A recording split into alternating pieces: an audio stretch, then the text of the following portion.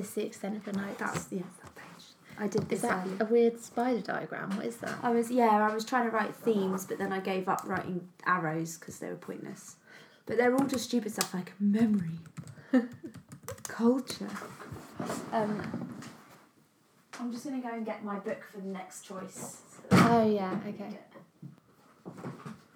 If you need to come into this part of the flat, you can just be quiet. What? Hi. Hi! What do you want? Well, I was just saying hi. Oh!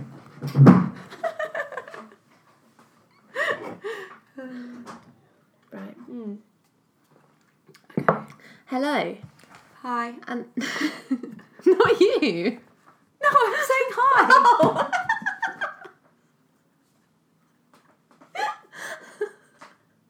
Like we do every episode. Oh God, good start. How are we not naturals at this I by know.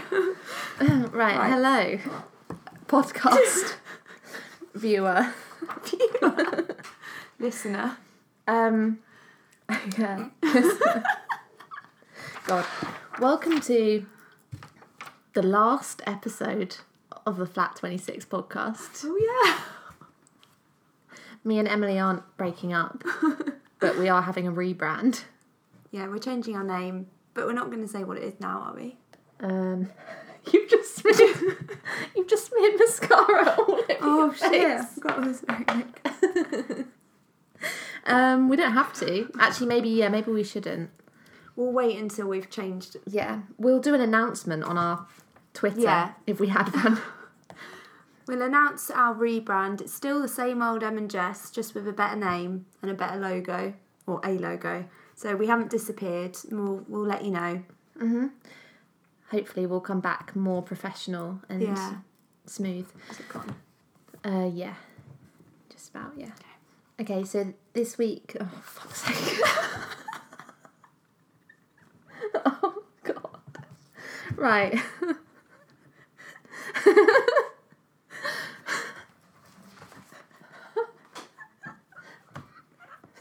Oh God, my feet feel really sweaty really quickly. It's really hot in here. Oh, cold. Okay. Okay, so for this podcast, we've both read a John Berger book. Is it John Berger or John Berger? I don't know. John Berger, called And Our Faces, My Heart Breathe as Photos. It was my choice. Yeah, it was Jess's choice. Remember that, guys. So I'll do a little bit of a kind of, well, I'll just tell you who John Berger was. He was an English art critic. He was a novelist, a painter, and a poet.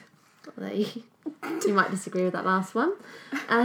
He won the Booker Prize in 1972 for his novel G, and he wrote a famous essay on art criticism called Ways of Seeing, which is actually, I think that's how I knew about him through that essay. For, yeah. He died last year in 2017, and that's kind of why he was on my radar, really, because I think I saw obituaries and stuff like that. I didn't realise he died, Patrick told me. Yeah. Yesterday or something. So he died last year. So this book that we're reading was published in 1984, and it's a bit kind of straddles a few genres. It's a theoretical essay. It's also got some poems scattered through it. It's got a bit of art criticism, a bit of, I guess, autobiographical content. I felt like just a little bit of everything, really. So it's quite a short book, but it's taken us both a long time to read it.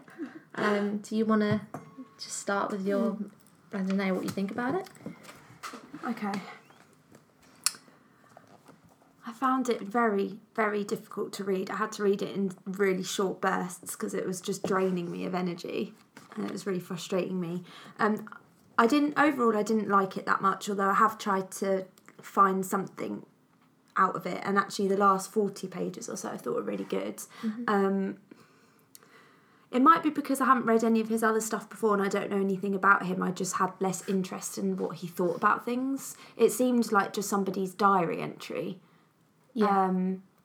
which is obviously fascinating for that person who's written it and their friend or their partner or whatever. But to a stranger, it's quite boring. Mm-hmm. I mean, obviously it's more than that because it's more intelligent, it's well thought out. But it's like scattered with little poems, and I hated all the poems. He's obsessed with breasts. Did you notice that? Yes. Yeah. Yes. In like every poem, it's just like, I held your breasts, or across the sky, my hands reach for your breasts. Across the mountains, he reaches for her breasts. Like, but is that not all male writers ever? Well, maybe, honestly, male writers always have a thing about breasts. They always talk about them. It's just so like, it's not poetic. It's just, oh yeah, I might as well talk about breasts again. Yeah, so that got on my nerves because it's boring.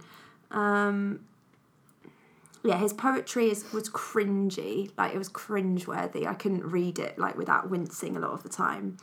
Sorry, John. I think you need to read an example at some point. Not necessarily now, but like if you find one. I'll find one and I'll read it. I think we need to give more examples to like justify what we're saying. Yeah. No, that's not even him. Yeah, that's the thing. There are a couple towards the end that aren't him.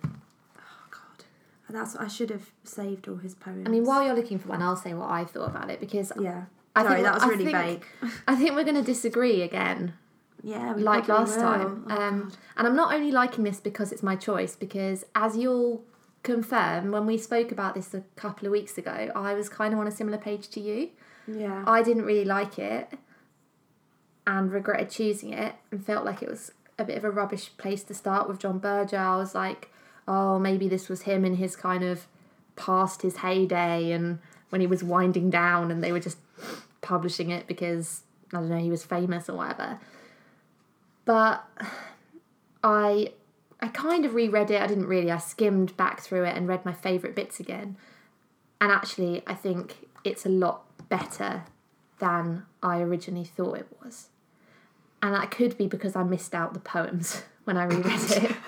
Because similar to you, I found they don't bring anything. That's what I mean by, like, because he was already successful and famous, he's just allowed to write crap poems and they'll be published. I just wish the poems weren't in there. Yeah. Because honestly, that probably brings it down a whole point for me. Yeah. Do you have like themes and stuff you want to talk about? Yeah. I just didn't know if you'd found a poem yet as an example, but they're just all crap. They're just boring. So this one just says, a necklace hangs loose across her breasts, and between them lingers. Yet is it a lingering and not an incessant arrival? The perfume of forever, a perfume as old as sleep, as familiar to the living as to the dead. I mean, like, oh God, it's just so bleh. Like, he writes stuff in this, like, really, like, archaic, poetic kind of language, but then when you actually read it, it's so dull. Yeah. That's what I don't like about this. It's like the content doesn't really justify the form That's of how, it. like, if like, I was talking to somebody who was like, I hate poetry, so crap, I would, like, never want them to read that, because that is, like, it's almost like the cliche of what you think poetry is. Yeah, it's everything of, like, what people associate with poetry, I think. This one, the pulse of the dead as interminably constant as the silence which pockets the thrush. The eyes of the dead inscribed on our palms as we walk on this earth which pockets the thrush. You know there's a bird. Yeah, so he means the bird, obviously. Then it's followed by a weird box. Oh yeah, so it just has like a square on the page, just a square. What is that about? Don't know. This is the kind of thing I didn't like about it. But that doesn't happen at any other point in the book. There's no other random shapes. It's just that square. I don't know. Let's move on. It's really strange. Okay, so we're going to talk about some of the themes, I guess, that... Yeah, and you talk about what you liked about it as well. All right, yeah, okay. Well, I mean, the bits I liked were the bits about death. You know, I love stuff about death. Yeah.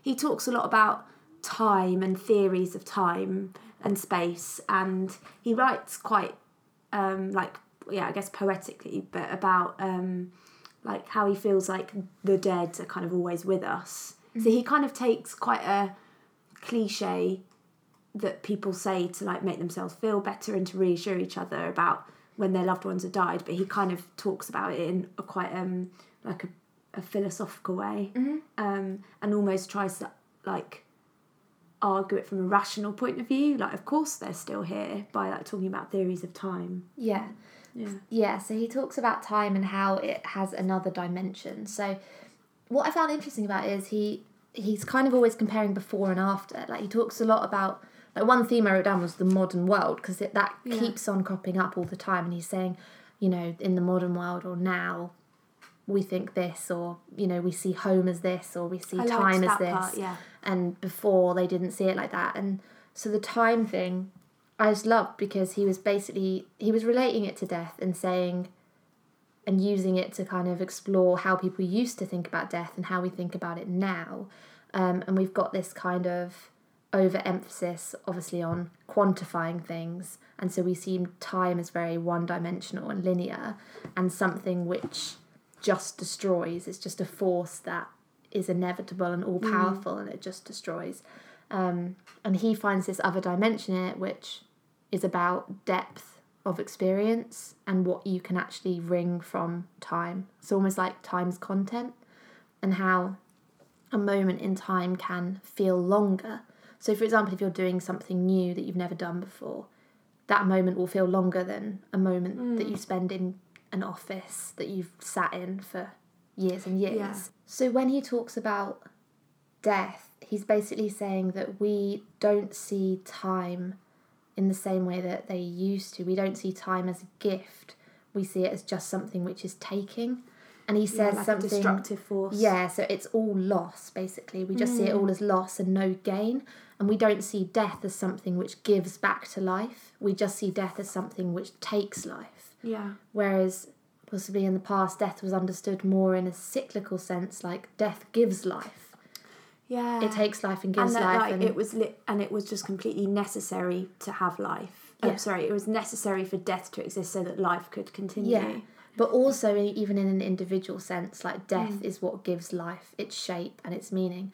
And he says at one point, there would be no sexuality. There would be no love if death didn't exist, because what would be the point? So like death gives your life meaning and value.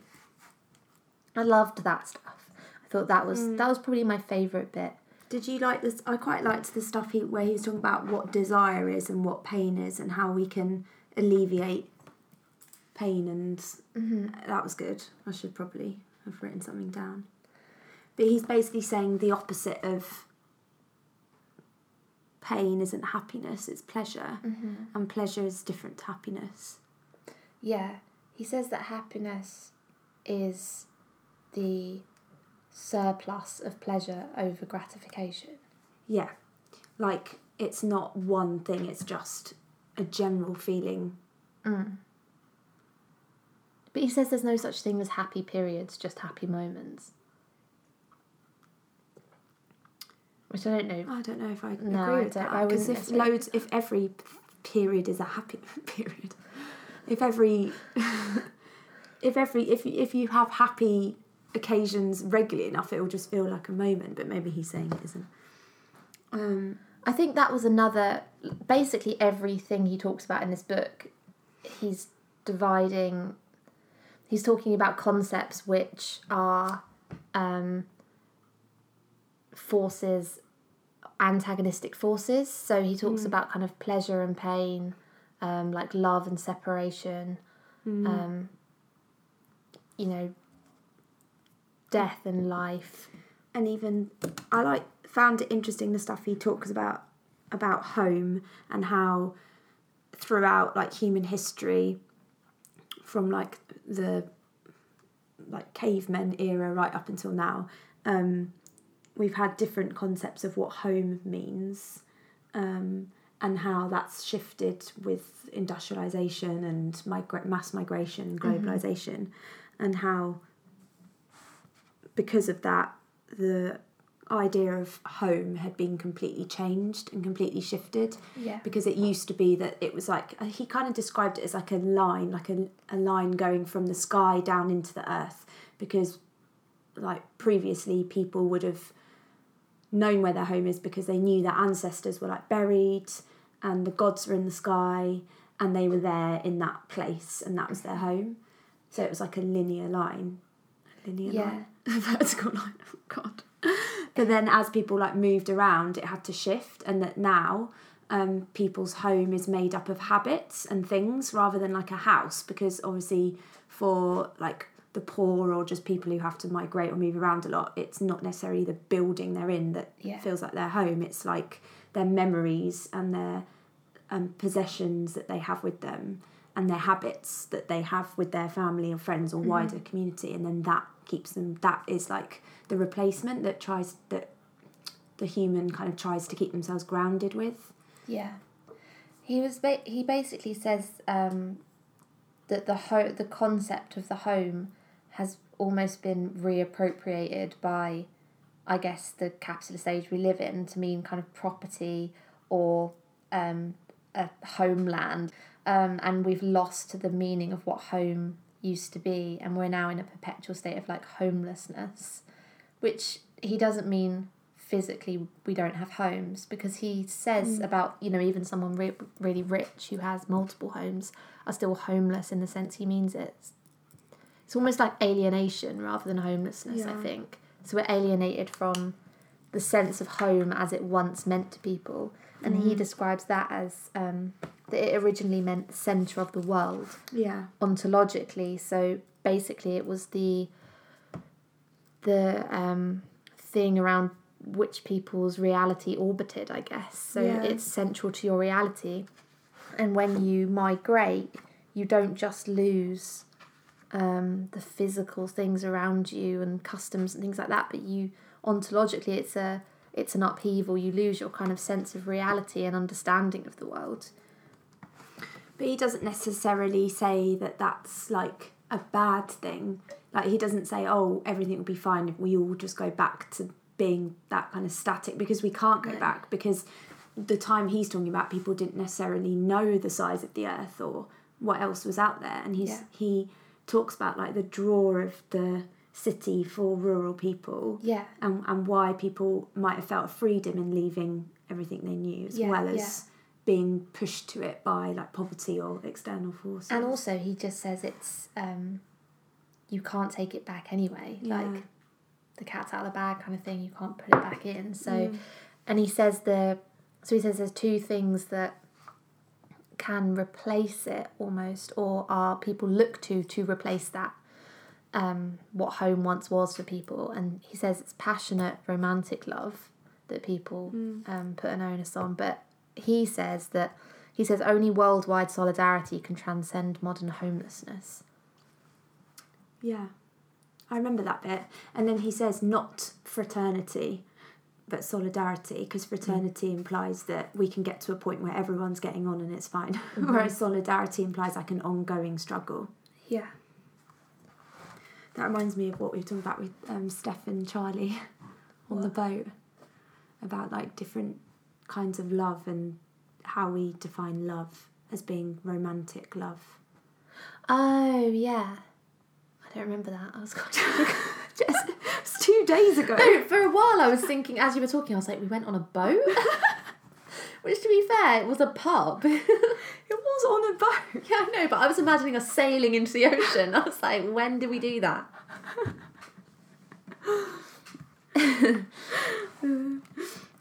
Yeah. Oh, yeah, so that leads on to the stuff he says about love. And obviously, breasts. Because the whole thing interwoven into it is this, woman or lover. I don't know whether she was real. I'm guessing she was, and that's kind of, it's autobiographical, isn't it?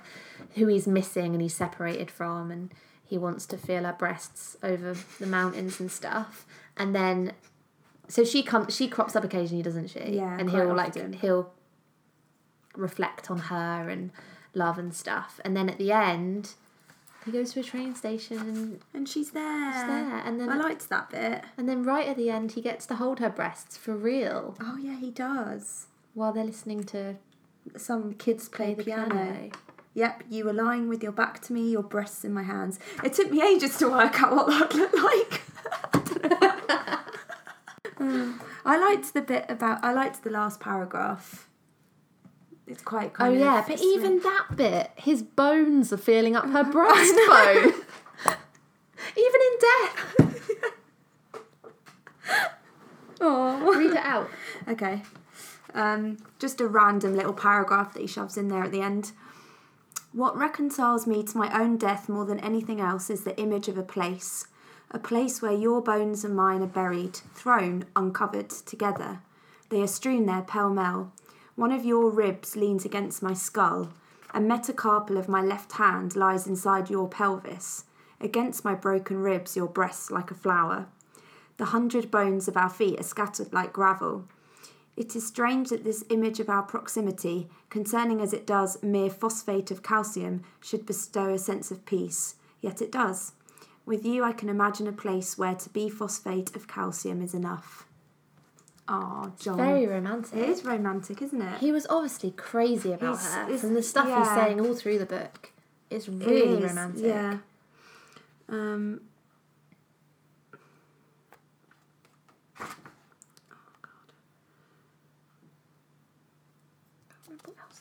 You know what I found just a bit frustrating about it sometimes is that nothing he's saying is a new idea, really. Like, he's just basically condensing loads of stuff that's been said by other people, but doing it in his own, like, kind of annoying language style. And I sort of think, like, I don't know, I feel like he's trying to say too much in too short a space of time. Yeah, because he does say a lot. Yeah. Yeah, because when I tried to condense it down to what the whole, like, tried to, I don't know, come up with one central kind of thing that it was all about, the kind of common theme running throughout is that there's this tension between two opposing things and he kind of tries to reveal their, like, interreliance and the way that they're not actually, they're opposing but they're necessary, like the pleasure and pain thing, or the love and separation thing. So he says love aims to close all distance, yet if separation and space were annihilated, neither loved one nor lover would exist. So he's constantly doing that. He's constantly saying, like, oh, reality and interpretation, pleasure and pain, like entropy and reproduction, all of these things are separate and opposing but rely on each other completely.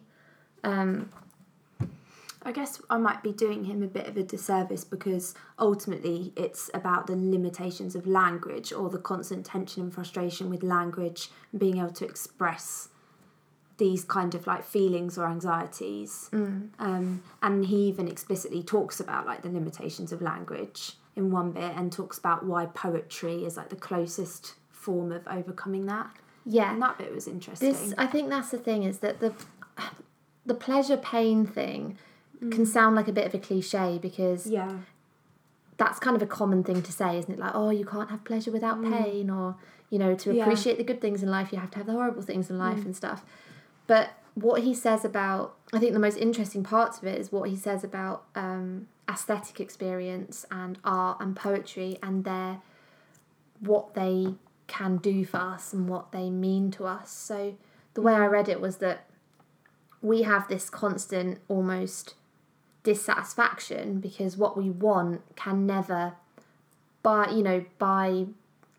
definition, can never be fulfilled. So we want to close the gap between ourselves and the person we love, but if we did that, there would be no one to love. So all of these things are in a kind of inherent... That's what sex is. Yeah, it's an inherent state of dissatisfaction. Like, we want to live forever and we want time to go on forever, but if that happened, life would have no value. Yeah. We want to feel as much pleasure as possible, but if we did, we wouldn't have pain, and pain is essential to survival, which is essential for us to experience pleasure. So we're in a state of dissatisfaction, and these two opposing forces are constantly like pressing on each other. And for me, like, art for him was the thing that helps us bridge that gap, those gaps which are quite painful. And he says, what does he say about poetry? He says that it can repair no loss, but it defies the space which separates. So he's saying we're in a constant state of loss, naturally, and art is the thing that can kind of salvage us from that. Not by getting rid of the loss, but just defying the space. And then again, another tension is that although that's what language does for us, language in itself is completely, like, not even neutral. It's just uncaring. It's just there. Like, it doesn't have its own, like, tenderness. It's what we make of it. Like, language can be used for either good or bad. It doesn't have an agenda. No. So he says that a company report has the same words as a poem. What is it that makes them different? Yeah. And it's like the relations between the words and the way they're being put to use and stuff, I guess. I really liked the bits he did about like painting and stuff, and obviously that's what he's famous for. So I kind of just thought, like, oh, this is clearly what you're really good at and more knowledgeable about than other people, and I just wanted to read more of that. Yeah. The way he brings to life, like, the paintings of He's brilliant at that. Yeah. Like, the language is really beautiful. I wrote down a couple of bits that were, like, really nice. So he talks about Van Gogh, and he says, in extremis he approaches so close that the stars in the night sky become maelstroms of light, the cypress trees, ganglions of living wood responding to the energy of wind and sun. And then he talks about Caravaggio, is that how you say it? For ages, and all of that is really amazing as well. I know, I was Google imaging all those paintings. Yeah. About how that's all his paintings are really sexual. There's always like someone's like fingertip just touching someone's thigh or something. Yeah. And that how often that's in the same painting as someone like getting beheaded or something. Yeah, I want to see this one where he says, a young St. John the Baptist holds the foreleg of a sheep between his legs as if it were a penis. Yeah, I couldn't find that one on Google. But yeah, here's another bit where he's talking about his stuff. He says, his darkness smells of candles, overripe melons, damp washing waiting to be hung out the next day. It is the darkness of stairwells, gambling corners, cheap lodgings, sudden encounters. And the promise is not in what will flare against it, but in the darkness itself. The shelter it offers is only relative. For the chiaroscuro reveals violence, suffering, longing, mortality, but at least it reveals them intimately. What has been banished along with the daylight are distance and solitude, and both these are feared by the underworld. And that's him talking about one of Caravaggio's paintings. That chira word is the kind of that's what that painter's known for, like the development in painting, where he could chiaroscuro. Yeah, it's like he explains it is where people started being able to paint like light and shadow. Oh, okay, yeah. And using that in paintings. Yeah, because his paintings are all really, really dark. Yeah. I like that. Do you have anything else to say about this? It's a really short book. I think I've kind of said everything I liked about it. Basically, he has some really good ideas that I like reading about. I just wish he didn't have the poems in there. Yeah, or the same. breasts. The breasts in the poems. Did you pick up on a lot of kind of his politics in it? I was just about to say, actually, that's another thing that's quite interesting. Like, no, I don't know anything about him really at all, but I know he's left wing in the broader sense. And you can definitely pick up on his politics when he talks about the paintings and the history of art, because he talks about language and how like poor people have always been given like words that are quite derogatory, like underworld or the downtrodden and things like that. Yeah. And that's why he likes that painter, because it's not because he's got the most technical, like, artistic skill, but he thinks that the way he paints, like, scenes of his like working class area are not like looking down at it like a spectator or look at this crazy crowd, they're so wild. It's like he's in there, immersed in it, and it's he's not reporting on it or in a patronising way, like, oh, look how poor people live. Yeah. Even if that's done in a sympathetic way, there's still a hierarchy there. Yeah, and he thinks that painter is the only one like of his time who wasn't doing that. Yeah. And at one point he just says something really dismissively like, oh, I realised that the richest in society were horrible, and I've made it my life's work to avoid them as much as possible, or something. I thought it was quite Marxist, like obviously the way that everything is a kind of dualism, and there's like a dialectic between the two things. And then I thought that it reminded me a lot of Marx. But then I was just like, oh, why don't we just read something that's more like that rather than this guy's like notebook? It's basically his notebook, a really clever person's notebook, where he's just scribbled down. Where he's just scribbled down stuff. I think I would have found it better if I hadn't come across these ideas before. Mm-hmm. I think, obviously, I'd still learn things from it, but that idea of like the home and how that's changed and things, I feel like I've read that a lot before. Yeah. So it was just like the same stuff again, really. Whereas maybe that's why I really liked the bit about art history, or the history of art, because I've never been that bothered by that subject before. Yeah. So it was more... And even when I read the stuff about death, I really liked it because he was talking about it in a way that I agree with, and I feel quite strongly about it, in that death is thought of and conceptualised in completely the wrong way. I don't really know enough to say how it was conceptualised in the past, but I do think we think about it in the wrong way today. But it wasn't something I've never thought about before or never read about before. I think he was putting it in a way that I appreciated and I liked. So I quite liked reading it. It was satisfying, but I don't know whether I would necessarily have learned anything about that.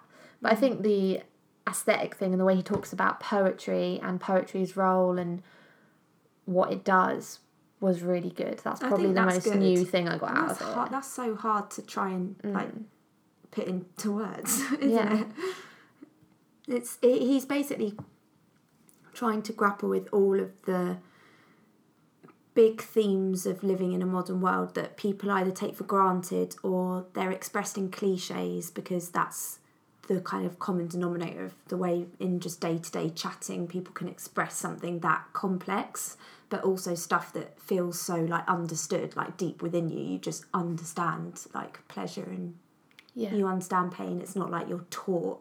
It's just an instinctive thing. Yeah. And those are like the hardest things to actually analyse. So, yeah, he did all right. Mm-hmm. It's weird that he's so good at talking about poetry, but he's not that great at it. That's a really good point. You just think, didn't someone just say, John, just maybe keep them to yourself?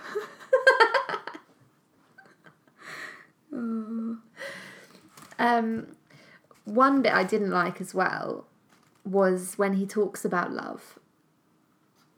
He talks about it in quite a man-woman, heteronormative that's what I thought. way. Like, was this published in the 80s? Because it did feel 84. quite dated. Like, in trying to explain something, he has to completely like homogenise it.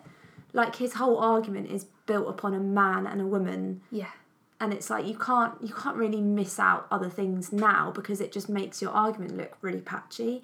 And I feel like a lot of his arguments about like pleasure and sex and like love were very about like basically the argument of as soon as we realised we were separate from our mother, or as soon as we were alive, like as soon as our mother gave birth to us, we're like constantly longing for that like connection with another human again.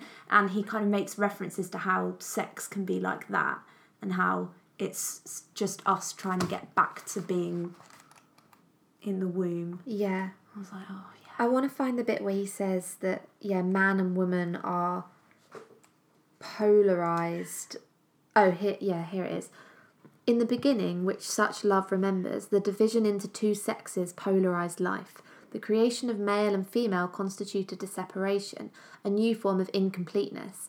The sexual instinct was the energy of attraction between the two poles. Yeah, it was. Oh, And also, there's one bit where he implies that that I can't remember how he like phrases it, but basically a man is going down on a woman, and it makes her think of giving birth. Oh no, that bit was horrible. That's right near the And end. I was just don't like, find oh, what? Yeah, I did not like that. And bit. that's his argument as to why, like, that again, like, why sex exists, because it's basically just recreating that giving of life. He lies with his head between her legs. How many millions of men have lain like this?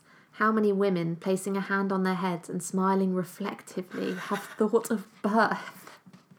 Well, I wasn't sure if maybe he was just, like, lying or whether it was, like, oral Surely sex. you wouldn't think about that if someone's going down on you. Reflectively. Smiling reflectively. Everything here is reenactment. Everything here is return. Home is the return to where distance did not yet count. Yeah. So home is the return to where distance... Home is returning to not being born. To be... And sex is the closest you can get to that. That for me, like, it just smacks of kind of pseudo-psychology. Yeah, it's quite like Lacan, is that how you say his name? Yeah. Like with the mirror stage, and then like realising you're separate from your mother is whatever it's called stage, I've forgotten now. The next And just stage. this idea that, like, naturally two sexes are complete, and so there's this... Oh, it really reminded me of in Plato, he does a whole I love that thing stuff about reminds love. you of Plato. Well, no, there's this myth which Aristophanes says, where basically the myth is that there used to be three sexes, all men, all male, all female, and an androgynous sex, and they were basically spherical shaped, and they got everywhere by rolling. And then Zeus thought they were too powerful, so he split them all in half. And love is when those come together again. So female and female, male and male, male and female. Do you know what I mean? To their person who they would have been split off from. But that's more progressive than what John Burger's saying, because at least it's acknowledging that there are gay people. He's basically just like bouncing off the biblical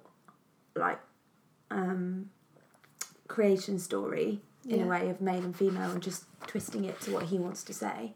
But there's loads of like alternative ideas of what like sex is and things, and it's not about the binary of male and female coming together, because like there were quite a few like Native American tribes who had like androgynous like gods and like transgender people and all different stuff that was like part of their origin stories and part of their culture, and they still had a unifying idea of life. Also, so he is following a particular like pattern, isn't he? Also bonobos, who are our closest we love relatives. bonobos. We love them, but they have lesbian sex. Yeah, so I really would like... I mean, I'm not saying he's homophobic or anything. It would be interesting to know what he said, how he, like, fitted that into his ideas.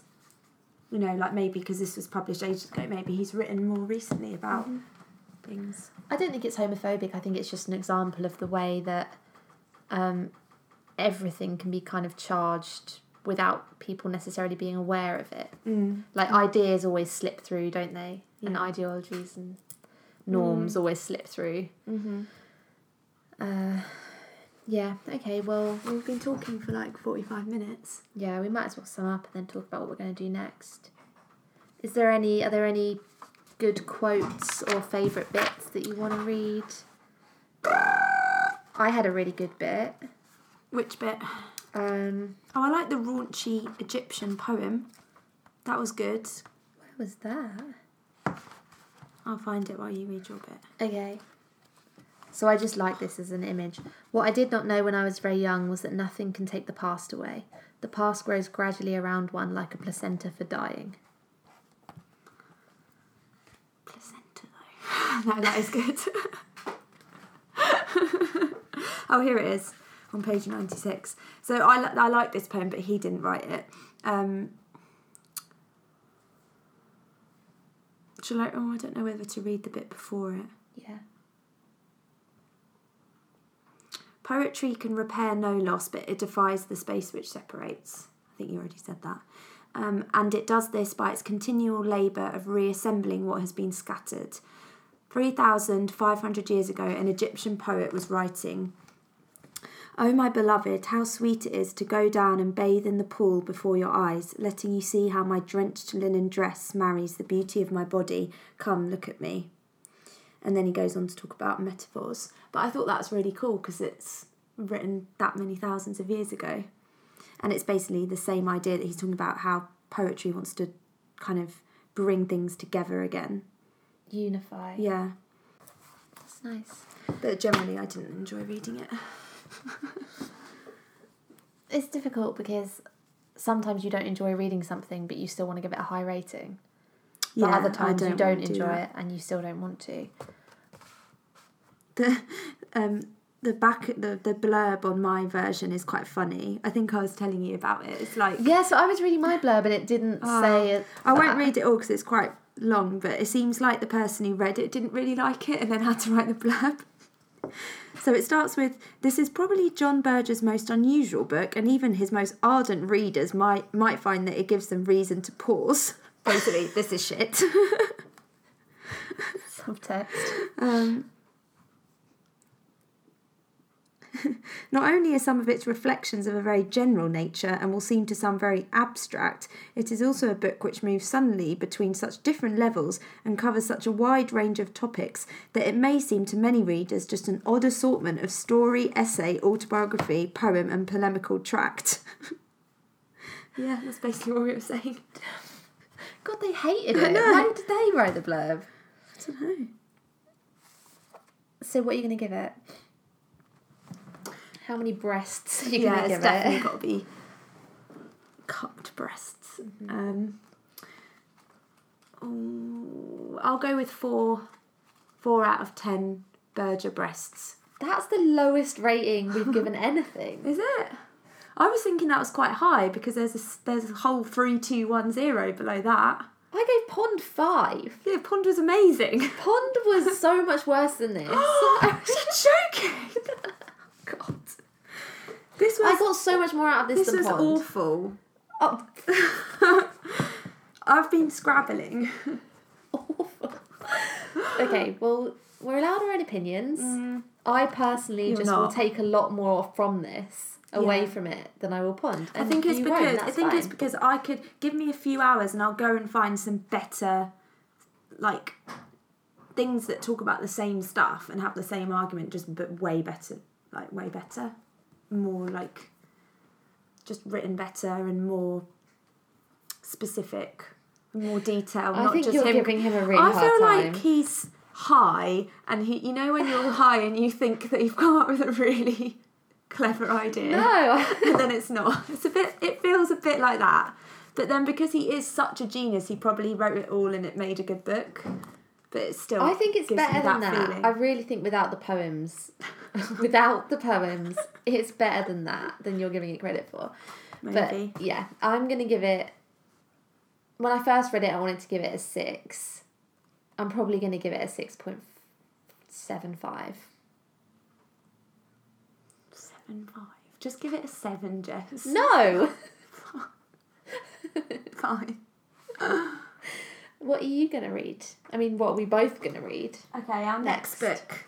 Well, maybe there will be some similarities, but to me it's going to be very different. We are reading L.A. Confidential by Have you read it James before? Ellroy. No. Okay. I got this at the Chazza. Yep, it's a crime book. Have you seen the film? No. Okay, so we can watch the film afterwards as well. Okay. There's a film made of it. What is that picture on the cover? Is that a mouth? I think it's a mouth, yeah, but like a blurry one. Yeah, I don't really know too much about it, but I've just heard it's really good, and I thought we should read something like really different to anything we've read before. Yeah. We should always be trying to read different stuff. Yeah, exactly. What I have seen is this really good documentary about him, about the writer. James Ellroy? It's one of the best documentaries I've ever seen. Really? It's really What's good. it called? I can't remember, obviously. I don't know details. But basically it's just about his life and him trying to kind of come to terms with and also understand what happened to his mum, because his mum was murdered in a really like gruesome way that was in the papers, and in a really similar way to another like huge famous murder that had happened as well. And it's just about him researching that, trying to find out who did it. But it's one of those documentaries where it's like really artistic and has its own like real like strong atmosphere. Yeah. It was really good. So I liked that, so I think we might like the book. Sounds good. I'm looking forward to it. So you need to buy a copy. I will. By the way, I think on the image to this podcast, we're definitely going to use the cover of mine instead of the cover of yours. What is that? Is that someone's back? Oh no. Oh my god, that's like one of those things that looks like two different things. I thought that was a woman's hair bun at the back, and then that's what old people's backs look like. Can you see it? Quite obviously Like the a face. Like that's her neck and that's her shoulder. And then I thought her arm was over her head like that. Do you know what I mean? No. Not at all, but it might be that I just can't unsee what it Yeah. actually is, which is a face. Yeah. I didn't know that immediately. I've got quite a good idea of the song. We can cut this bit out, but I've got Okay. a good idea of the song because you know that band Pinegrove that I like. I think I yeah. played it to you. They've got a song lyric which I need to check, but it sounds like they're saying Caravaggio moves. I'm like, Oh. maybe they mean the painter. Mm. Unless there's another famous Caravaggio, and the song is kind of about all these themes as well. Yeah, So I'll send that's a good one. Okay, yeah, send it to me. God, that was hard. Yeah, that was a hard one to talk about. I just, it's not because I didn't like it, because obviously we've talked about stuff that we didn't like before. I think it's just because it is so, like, it's like, where do you start? It's very dense. It's hard. Like, It's I'm- dense and really big at the same time. Yeah. Like if it was dense but it was just about one of those things, we could get our claws into it more. But if I hadn't read it again, I think I wouldn't have been able to talk about it. I had to do some close I reading feel on like some really bits. regretful. Regretful. Like because I didn't write any notes. I should have, because I didn't try hard enough. Yes. I feel really bad. I should have written more notes, or at least written down But quotes. the last two, you haven't written any notes. Yeah, but I should have done with this kind of book. I think you need to with this kind of thing. Yeah, I mean, it still might be an alright podcast. hopefully. We've I mean, raised if it's some not, then it'll be short. So that's the main thing. Exactly, it's probably our shortest one yet. Yeah, and it's the shortest book yet, so it's fine. It is like, I think I know what you mean. Like if you'd have taken out the poems and like just given it to me in another way where I hadn't read any of the poems and it was just straight like talking about philosophy and stuff, I might have Yeah, liked it more. But they're not. It's not like there's one poetry section because they're just dotted I know, throughout it. You I can't get hate away it as from well. them. the poems don't add anything. No. They're just a distraction. And that's what I think, like, because that's what I don't get about him. He's either, like, really arrogant or just a bit, like, he's like, well, if I like my poems, so why shouldn't I put them in there? Because the way he writes about poetry, and even the way he talks about art, like visual art, he's obviously so in awe of people that can do it well. Yeah. And he has so much respect. So he knows it's not just, like, anyone can pick up a paintbrush kind of thing. But then why does he think that he is good at writing poems? Do you think it's a taste thing? Maybe it's just a taste No, thing. I Maybe think some they're people shit. would read them and think, No, they wouldn't. They wouldn't. They're like GCSE, like how you would write a poem at GCSE because you were trying to write poems. yeah. I just every like time I flick a page, my eyes just fall on the word breasts. I'm so happy you picked that up as Oh well. yeah, how could I not? That's the other thing. It's like obviously he's always going to use the word breasts in his poems. He's never Yeah. going to write anything else. I have like had this conversation with Charlie about Haruki Murakami because Yeah, right. he is obsessed with breasts, and I've always said this as a criticism, but it's never been validated or verified by anything else. But I've always said, "Oh God, he talks about breasts a lot," and you know. Yeah. Everyone's favourite Murakami book is 1Q84, Yeah. and he is obsessed with this woman's breasts in it. Like all he talks about is that one's bigger than the other, over and over and over again, as if that's like a defining characteristic about her. And I'm like, no one's being like one of his testicles was bigger than the other, and then like focusing on that for ages really pissed me off and like actually made my experience of the book like not good. Yeah. And then he's got a new book out, and I read the review on it the other day, and the person says they counted the amount of times he mentions breasts, and it's like in the 50s or something. By this point, though, he obviously knows that's a thing. Like, people have obviously said that to him, so he's probably just doing it on purpose now. Maybe, I don't know. But, I mean, maybe he is just obsessed with breasts and it's his book and he can write it. They say he's, like, sort of, it is like a fetish. I haven't read any of his books. Oh. Yeah. They're quite good. I guess that's, like, a debate about, like literature there, isn't it? Because then if the author, if that's just what comes naturally to them and it feels right, then should they just be able to do it? Because is it bad to think about your reader in that sense? Like, oh, they might be getting annoyed because I love boobs and I've written about it so much. I mean, if it comes naturally, but then whatever, it's fine. But it is quite. It's still I just feel like it is quite exposing of the male psyche. Yeah. That it comes up that often, and every like female character you have to describe what her breasts are like, and that's what he does. That's what Murakami does. Every female character, you know, like what her breasts are like. Yeah. Because presumably they're like sexual, like people in it. They're not just like people he's not sexually attracted to. Do you know what loads of Beatles writers are like that as well? It's disgusting. The way they describe the women in the Beatles story is just disgusting. About that image. Yeah. Like this one that Charlie read, and it's describing Yoko, and it says that her breasts are, what does it say? Something and pendulous. What, because she's over the age of 25, like, and they're slightly hanging or Just because she doesn't wear a bra, I think. Oh. It's so boring, though. Like, describe their, like, eyebrows or just describe their personality. But it's almost, like, titillating, like, the way they try and describe it. I guess because they know they're... Well, probably because they're slightly pervs anyway. But also they know probably that the reader's going to be male. It is assuming a male reader. Yeah. Another one of them, basically. Yeah. Yeah, that is annoying. Right, I can stop recording now.